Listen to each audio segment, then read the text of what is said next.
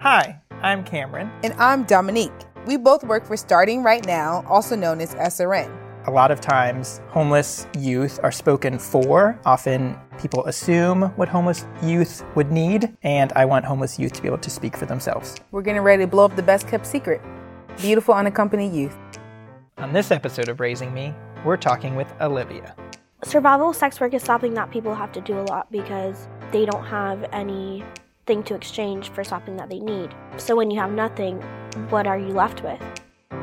It may have hurt, but it made me who I am today. Now through trials and tribulations, I still celebrate. 'Cause I'm starting right now. I'm starting right now.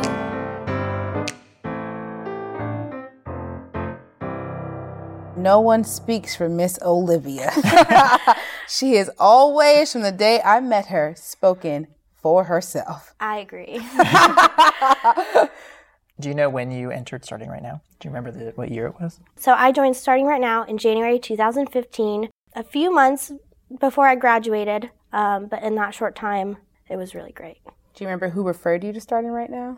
It was a social worker at my school. She was so nice. Mm-hmm. Yeah. Did you tell your counselors what was going on with you, or were they just like, oh, you said you don't have a place to live? They were heavily involved because my situation had a lot of, there was some injunctions that were starting to happen that were trying to be placed. So there was like the deputy needed to be involved and stuff like that so that people wouldn't come to the school.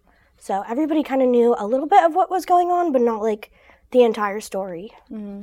So I joined Starting Right Now because I had some abuse in my family, sexual, mental, emotional, physical, you name it, it was happening. Happened forever since I was a little baby, forever. Child Protective Services got involved in my case, and there wasn't enough evidence to press charges in the way that I was hoping. It was a really confusing time. I was 16 when it happened.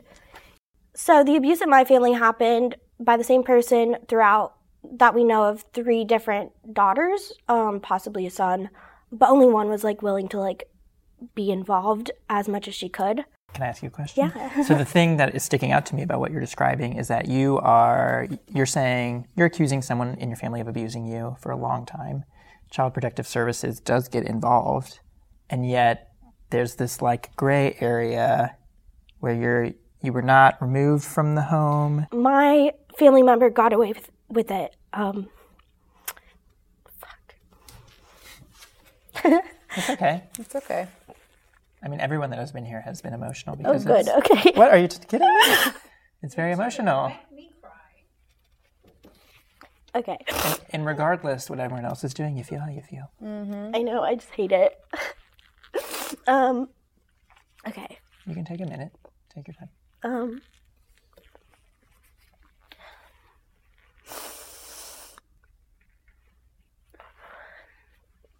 So the reason CPS dropped my case was because of a little fluke. So legally, because there was no physical evidence, that's one of the big issues that is in the system. A big issue in the system is that you cannot track, how hard an emotional hit hits someone. Mm-hmm. A mental hit hits someone. Unless you're out there doing a rape kit, nobody's going to believe you, is what it comes down to, is what I found. Or even if they do believe you, because I had some sympathetic people, you have a lot of issues proving things when you're a child. Mm-hmm. My case went up to the district attorney, actually, but she told me the district attorney was very straight when she said that I do not have enough evidence to pursue this case because it was he said, she said, and my family member is an established person in society, and I'm a child, and their lawyer tore me to shreds, And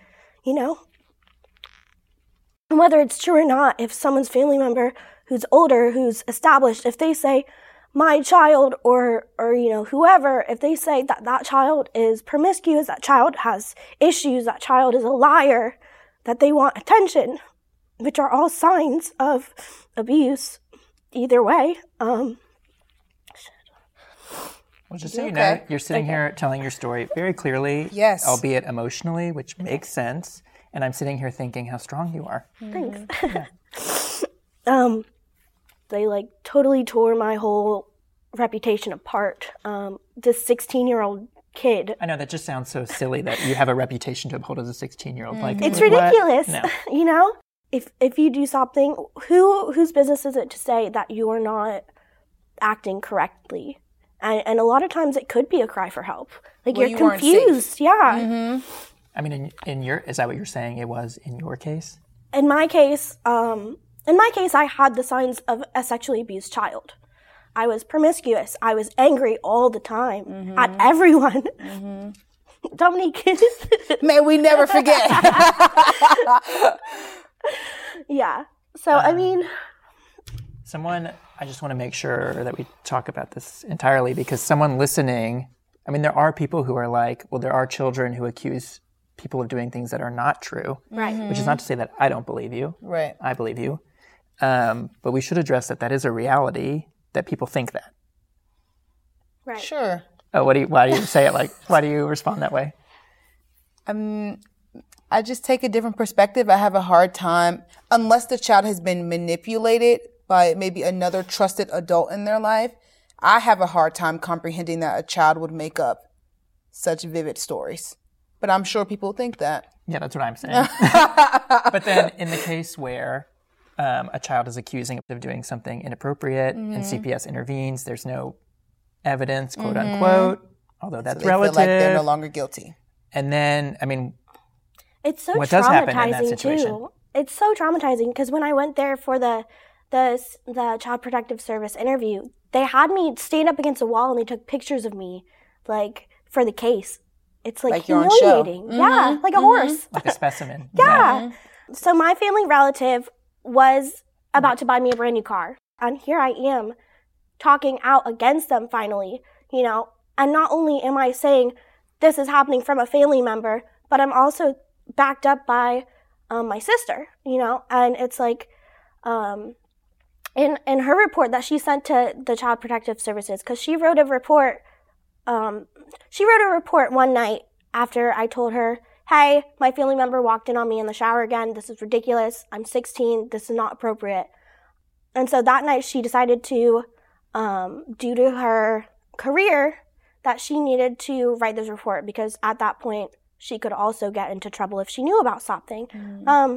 So she wrote this report, and when she wrote about her things in it, it was severe enough that the investigators came out the next day. For them to determine that my case was dire enough to remove me the very next day, and then for the case to be looked at and then forgotten about. I felt swept under the rug. So it went from dire, we need to remove her today, like she's in immediate danger, to being like, oh, well, you know, you can go back if you want. The case is closed. We decided that the evidence isn't sufficient enough. Your abuse isn't severe enough. You know, you'll be fine. Well, the other thing about what you're describing is that what it does is it encourages you to not speak up. You did speak out despite the circumstances, Correct. which is hard to do enough. And then the whole spectacle happens as you're describing. Looked at under a microscope. And then it's like, no, we didn't find anything that's worthy of validating your case or your opinion, which just encourages you to not speak up. Right. And it was incredibly scary. I mean, like, I didn't anticipate that happening. So I was catapulted into this crazy situation that I did not know was happening. My sister did not even tell me she was writing a report. You know, so it took off overnight. Yeah. It was New Year's Eve when it happened. And by New Year's Day, I was out with my friends. And by New Year's Day, I woke up and my whole life had changed. And from that minute on, your world is changed. Like, it's a whole new thing. Like, and I had no say in it because I didn't know that report was being made. And then every point from then on is so hard for me. And then that person, undo that. You can't undo it. You can't undo what happens. And you can look back and you can say, hey, I wish something was different, but you can't change it. You end up staying with this relative, it doesn't work out, and then where do you go? Right. So when this case is being processed, there's about a 3-month period where I'm severely depressed. I don't get out of bed. all I do is go to school, come home. And for my relative, for my sister who I lived with, this was perfect for her. A docile child who follows rules, who is nothing but obedient and, doesn't cause any issues. So 3 months, I was severely depressed. The school counselor told me I was going through, so during that period, it was like my family had died. They said I was going through a mourning period because the people that I thought they were completely different. The people they had been to me were no longer. So I was mourning my entire family for 3 months. And after 3 months, I was like, okay, I have to get back to being a normal person. Like, I have to participate in life. Like, I can't just sit here and be so sad all the time. Like, it happened. And I can't change that. So I might as well make my life better. So after that, after the 3 months of depression, I spiraled severely downward. My sister didn't live in the best area. I got in with friends that were in the best. They skipped school. I never skipped school. I think I missed school for 2 days when I had severe bronchitis and the flu. And that was from sleeping outside in winter. But I never missed school, but Why was that? Like, even despite all the chaos, you were like, I'm going to school. Everybody thought I would fail. They thought I was stupid. They thought I was like... But you were in the IB program. Yeah. Yeah. Why did everyone think you were going to fail? Who is everyone? So I never liked IB.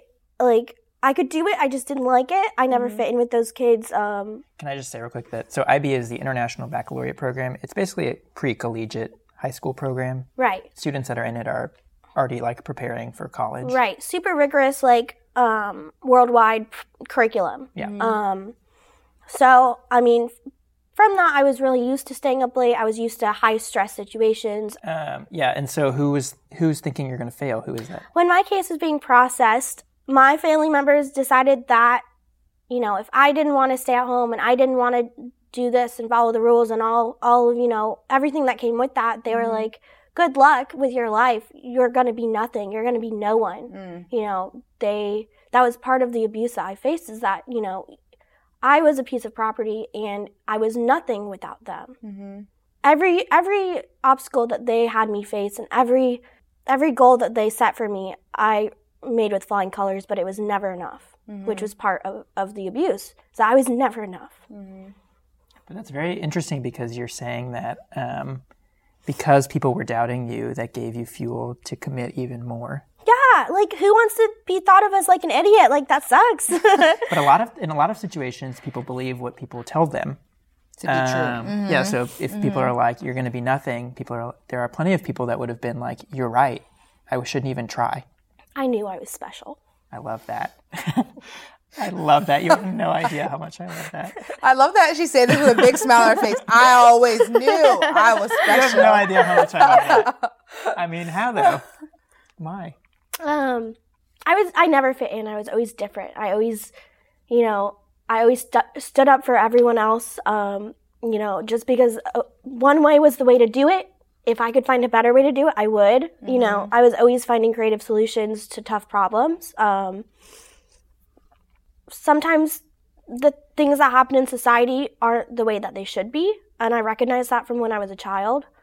So I would always, assess a situation and figure out the way I was going to do it. And if that was not the way that everybody else did, that wasn't my problem. That's how I thought about it. So I always knew I was different, and the way I acted and the way I solved issues, it was personal and special to me. I was not made to fit in. And so when all of this is going on, is it hard to get to school? Yeah, so getting to school was really difficult. Where were you staying? Yeah, because you leave your sisters. Yeah, so my sister, who helped me get out of the situation that I was in after the 3 months mourning period, she decided I was too much of a headache. So she kicked me out. She said, I don't care where you go. You could go back to your family members for all I care about. She was like, I will drop you off on whoever's doorstep, but you're out. So I was like, I was like, well, screw you. Like, I'll do this all by myself. I was like, I don't need you guys. And so I called up all of my friends, and I was like, who can I crash with, you know? But one thing that I told all of my friends was, because I never wanted anyone to get in trouble, and my family members are so spiteful. I was like, I am underage. I'm under 18. I am classified legally as a runaway.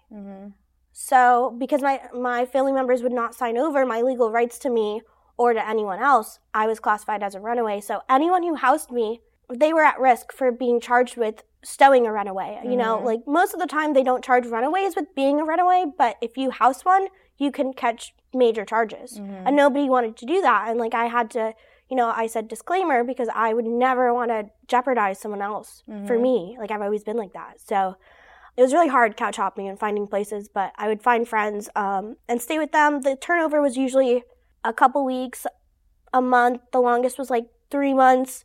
I had one friend where I left because I was re-victimized. One of their family members actually came on to me when nobody was home. And I said to myself, why am I going to put myself in this situation when this was what I wanted to escape? You know, I would rather leave than you know, work with that. Right. I think an important thing to point out as you say that is that what happens in a lot of these situations is that the students are already vulnerable.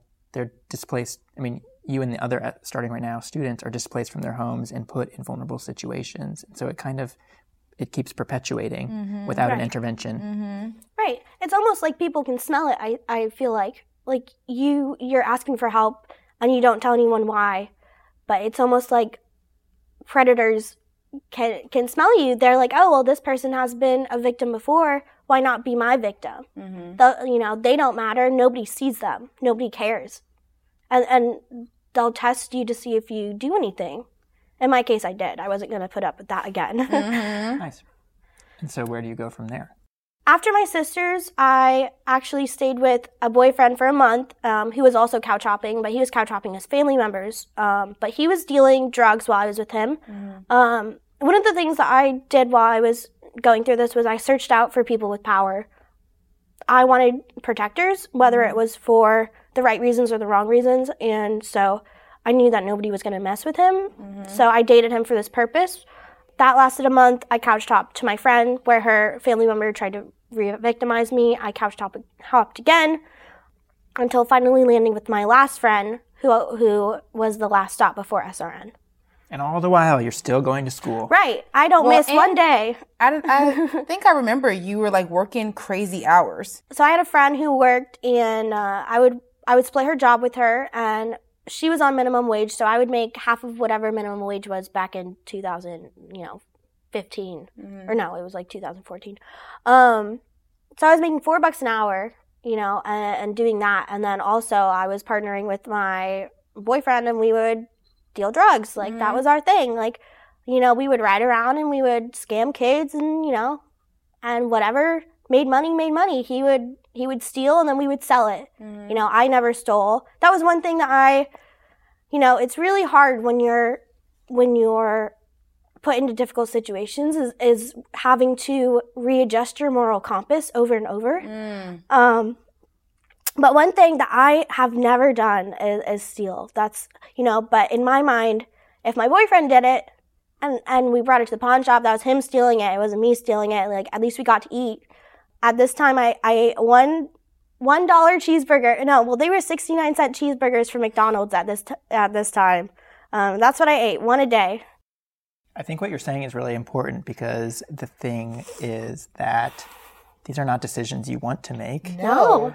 I love that you called it adjusting your moral compass. That is so well spoken. I love thinking about it later as you readjusting your moral compass again to align with your values. Right.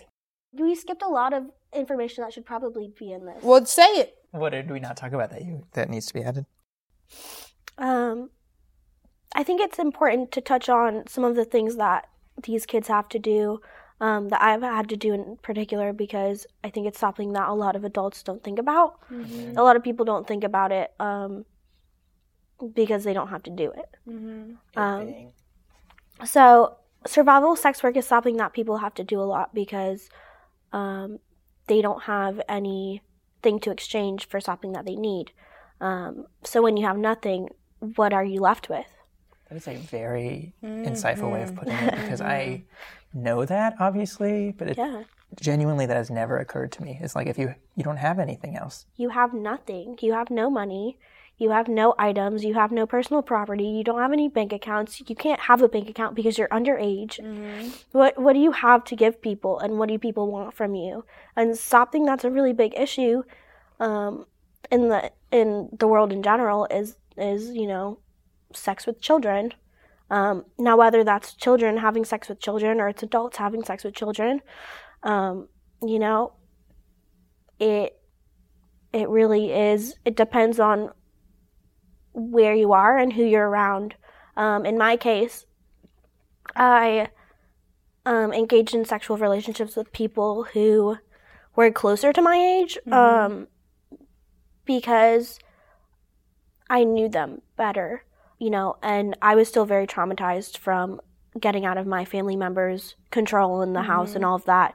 So for me, at that point in my life, it was very acceptable, when my moral compass was redrawn yet again, to use boys who were my age, like my boyfriend, just to use them for things like housing and things like that. If I needed a ride anywhere, if I could manipulate a whole group of guys who liked me and take on the whole friend group and manipulate them and make them all like me, and then use them all for different things and say, hey, your friend did this for me, what can you do for me? Because at the end of the day, I need all of that, and if I can't get it from one person, then I have to figure out how to get it from everyone. And you mentioned this previously, you just mentioned it now again, is that given the circumstances, you had to adjust your moral compass. Is that something you want to talk about more with regard to this? Right. So adjusting your moral compass to me means that, some of the standards and right and wrongs that society tells you are not always what you can uphold. When it comes to being hungry or doing something that you think is bad, is it really that bad anymore? I mean, that all goes out the window. Yeah. And the thing is that, well, some of these kids aren't bad because they want to be. It's because they have to be. I would say all of them. And nobody can tell the difference. Yeah. And they may be angry and they may put up walls and be like, I'm bad. Like, I'm hardcore. But a lot of these kids are so scared underneath. Rightfully so. Yeah. Anybody would be scared in that circumstance. Yeah. And you said that you don't think people realize... Well, first of all, I want to ask you this. Did people know that was going on? No, nobody knew that was going on. It's nothing for a girl who seems like I didn't fit into IB. I never fit into that. And so a lot of people wrote me off as quiet, as mean, as, someone who didn't participate, when in reality, the nights were circling in my head while I went through my day, Like, it's a lot to deal with. It's a lot to process. Everything seems really menial and dumb when you have to make these big decisions when you're a child. Right. That's what I was, a child. And then everybody was calling me a child, but I was like, I'm not a child because I had to make these adult decisions. Correct. So I was stuck between, it's like the swinging pendulum between, am I an adult or am I a kid? And then the law says you're a kid until you're 18. Well, I'm doing all these adult things, and going into school and stuff like that. Like, I was trying, in school, you have all this paperwork and all this stuff that your parents have to sign. Well, it's just like, well, my school knew that my family members who could have signed paperwork weren't in the picture. So it's not like I could forge their names. So when I went to talk to them about, hey, I have all this stuff, these mandatory field trips, blah, blah, blah, that I have to get signed for, I was like, who signs for them? And in my world, that was me, but that wasn't acceptable legally to them. And it's like, how do you categorize a child that's making their own adult decisions, but legally they can't? They're not allowed to.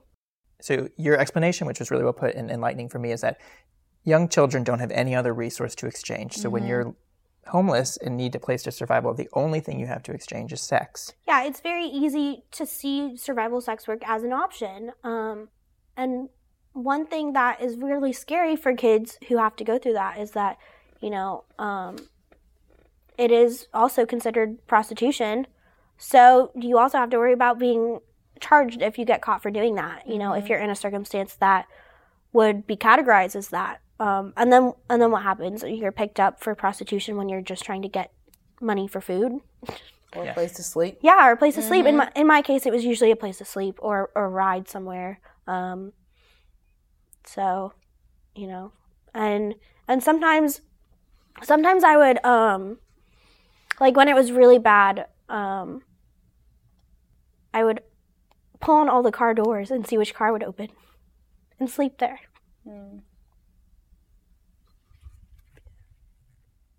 I'm sorry. It's okay. That's how I got really bad bronchitis, and my like rib got messed up because I was coughing for like 2 months. And that's another thing, like. And I remember that being an ongoing problem with you when you came to SRN. I had a chronic cough, and I was so sick, and I didn't have any health insurance, and I was like guzzling cough syrup in school. Like I literally had a bottle of cough syrup and was like taking it throughout classes because my cough was so bad, and I had my ribs wrapped because it felt like I broke a rib. Like I heard when I had really bad bronchitis for 2 months, I actually heard like it's stupid because we got x-rays done and it never broke, but during survival sex work, when I was with this one, I guess you could call them a client, when I was with this one client or this one person who I was exchanging sex work for a place to sleep, when he got on top of me, I heard my rib crack. And then my rib was like really messed up for like another month, and I didn't have any health care, so I just wrapped it and like guzzled cough syrup and like took a bunch of ibuprofen like throughout the day. And I remember my teachers in school were like, if you do that, I'm gonna call the principal. And I was like, do it. Like, I'm sick, I'm clearly in so much pain, and you don't care. Like, I was literally You're like daring someone to help you. I was like, do it, I don't care. Like, what are they gonna do to me? Suspend me? Okay, then I won't have to come. Then I won't have to do all of this. I won't have to sit through classes in pain, coughing. Like, well, you would have gotten some medical attention. Somebody might have suggested maybe you should go to the ER. But then that's a really real, like, scary thing for kids, is that how do you afford it? Where do your bills go? I didn't have anyone who could catch the bills. Like, I didn't have any. When you fill out a form in an ER, they say who is responsible for you. What is your medical information? What are your doctors? I was like, I know my name. I know who like my age. I'm sick. Do you care? And you know, they don't really care. And then and that's another thing. Like, if I went for medical help, would they call the foster care system and say this kid doesn't have anyone looking after them? That is a real possibility. You know? And foster care to me was worse than everything that I was going through, because then you don't have a choice. At least I had a choice in the things that I was doing. So because of the case that preceded all this with your family member, people at your school were aware of what was going on? They were slightly aware. They were very aware up to the point that my sister was involved. She made sure they were really aware. My family member was not allowed to be within the school's grounds. They weren't supposed to pick me up. There was a plan set in place at the beginning by Child Protective Services. The school was aware of certain things, but once my sister stopped being involved, it was all up to me. You know, I would get to class and they'd say, we're doing a test, and I would be like, this doesn't even matter. Yeah, the thing I want to reiterate is the fact that things were happening in your home. Child Protective Services got involved. It didn't end up the way that you anticipated, and the consequence of that is that you are now alone and homeless. Right. So basically, I was chasing Child Protective Services, saying, what happened to my case? What happened to my case? Nobody let me know. And finally, they were like, oh, it's dropped. No charges were made. Like, nothing is happening. So you could either go back to your family, or you could stay with your sister. And so, because nobody had my rights, and I wasn't emancipated, so my family members said that my sister deserved to deal with me, and that was the only person I could stay with as payback for her bringing about this case with me. And so they said if I went to anyone else, that's why I was so worried about anyone else getting the harboring runaway charges, was because they threatened that anyone else would be charged with that if they found out that I was with anyone else. I'm sitting here like, in what I just said, it was definitely blaming Child Protective Services. So I wanted to ask you. Yeah. They have so many cases. And back when I was a kid, when this was happening, I blamed Child Protective Services, but they're understaffed and they're overworked and the laws are not made to help kids. You know, I'm a social work major myself. I mean, we were taught if it's not immediately harming the kids, if it's not putting them in immediate danger, if they could live with it, keep it, because we can't put one more in the system or, whatever. That was one of my biggest fears, was being put in the system, because I heard it was worse than being homeless. Being in the foster care system. Right. Being in the foster care system. I was terrified. My personal choice was that I was going to figure things out without foster care. I thought it was less scary, sleeping outside. I slept in cars, you could catch charges like that too, but that whole traumatic experience was less traumatic than I thought foster care would be. So your school knows what's going on and your social worker says to you, I want to refer you to starting right now. Were you like, yes, put me in this program?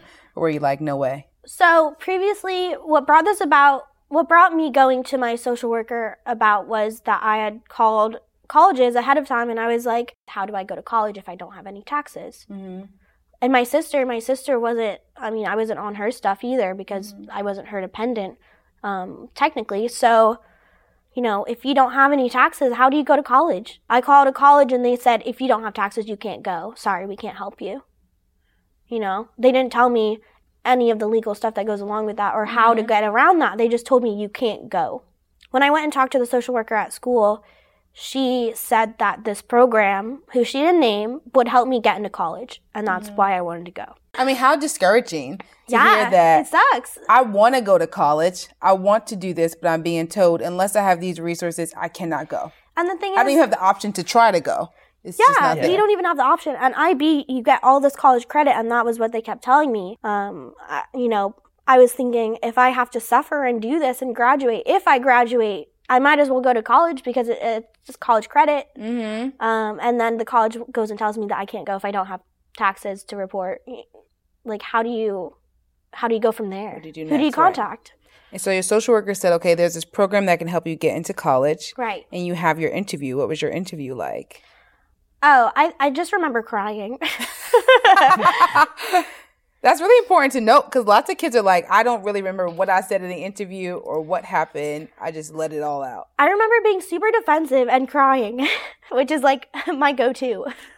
I always explain to people, being homeless is like being a stray dog.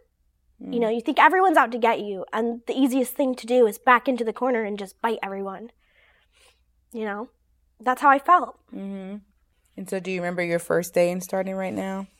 I remember wearing a really big jacket because I was really defensive and it was like my safety net. And I don't remember if I was really nice or really mean. Do you want to talk about it? I can remind you.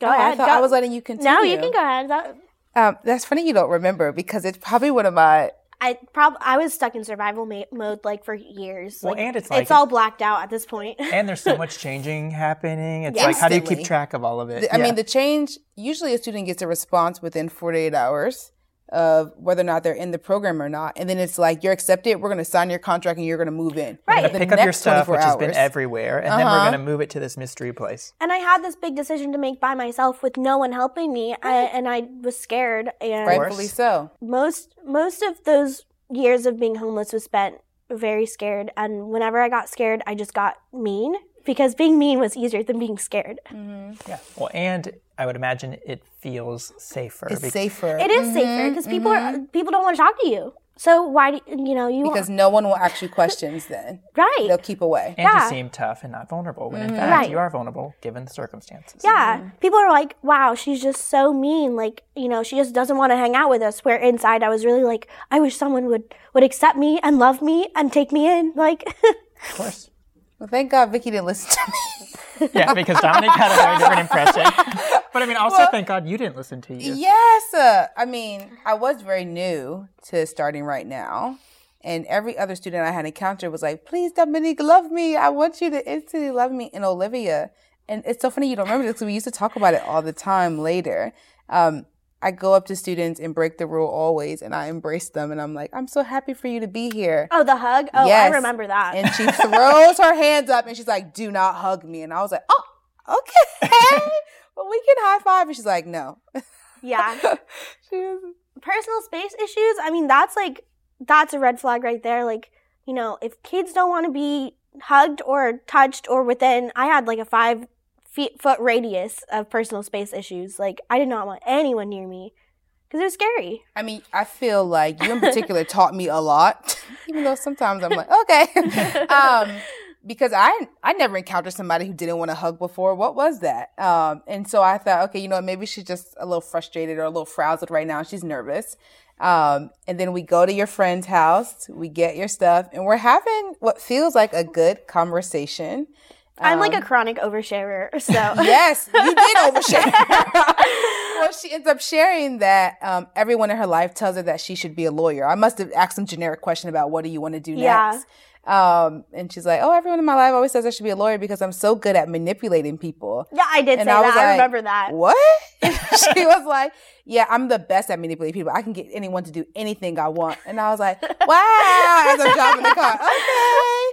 And so I bring her into Haven Poe and I wave goodbye. I'm not allowed to hug her. So I say, okay, see you later.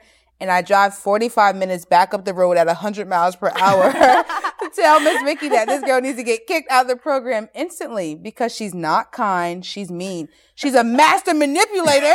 How can we have this deceptive lawyer? I don't even know if she exists. I don't know. She's here.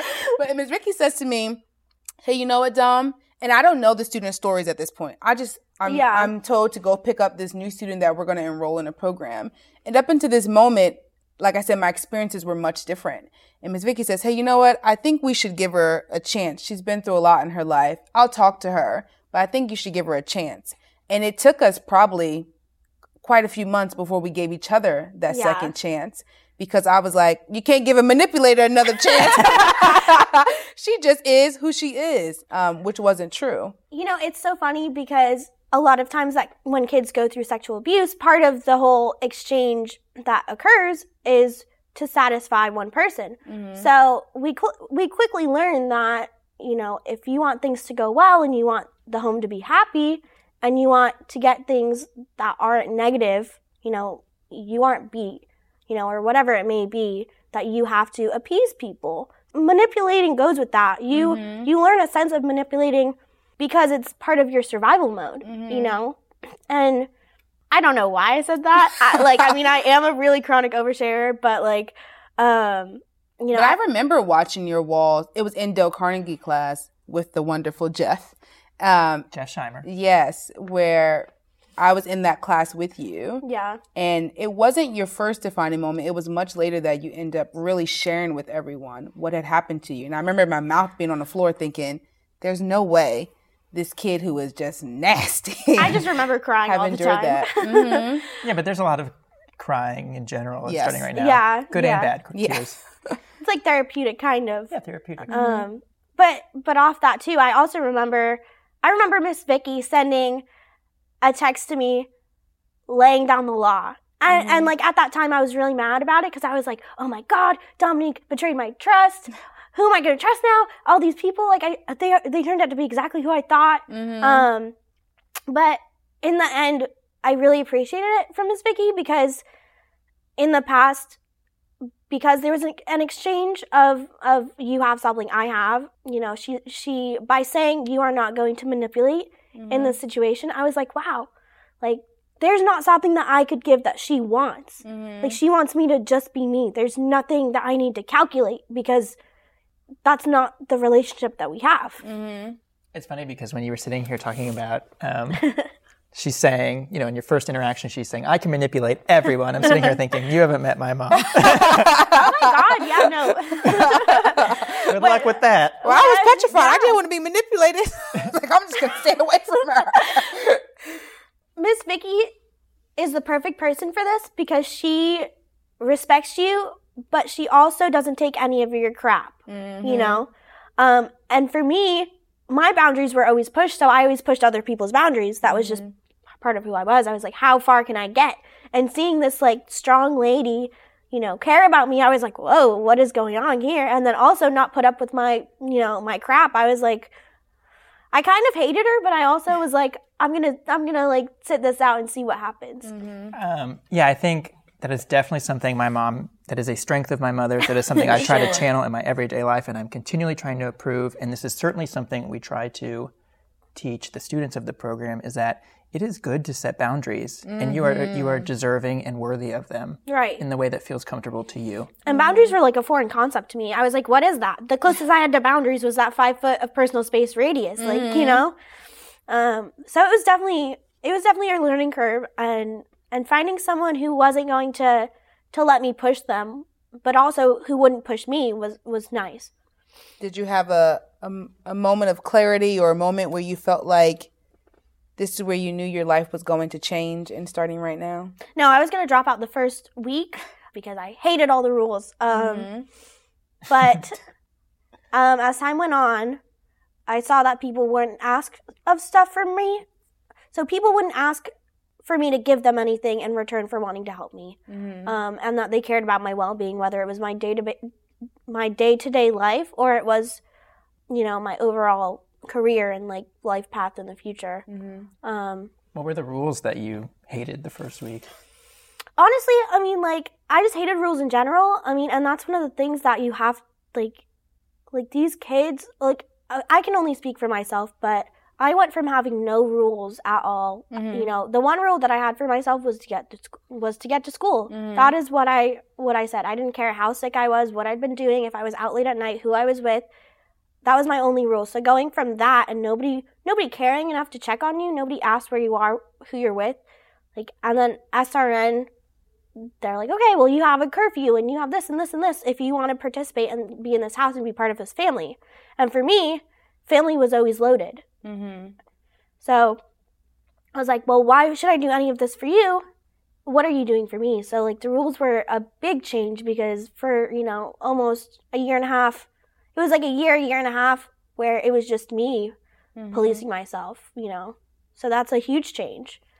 I had a big issue with authority because it always brought bad things to me.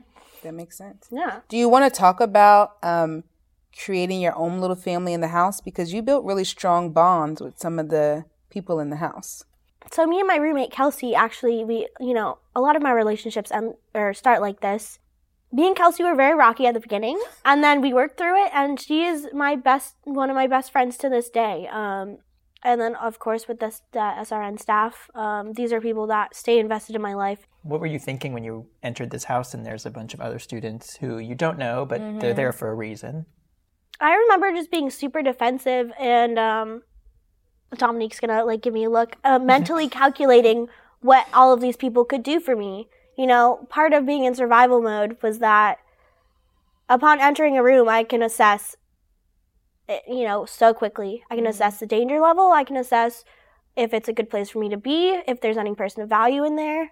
I've definitely chilled out as I've gotten older, but, you know, when I got in the house, it was me mentally, you know, writing down, okay, this person is, you know, nice. This person is not nice. This person seems like they could, you know, help me with this or that. Like, you know, it was all still very survival mode. And all of these kids were so nice, but I was still just seeing them as pawns.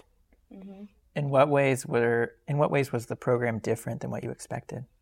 You know, I kind of thought it was going to be like foster care, but SRN, they definitely like follow you as you're an adult and throughout college, and they make sure that you're healthy and you're safe, you're healthy in all ways, that you have a place to stay, that your college is, you know, taken care of, that you have people to talk to if you need any advice or any help or anything. So that's been really cool.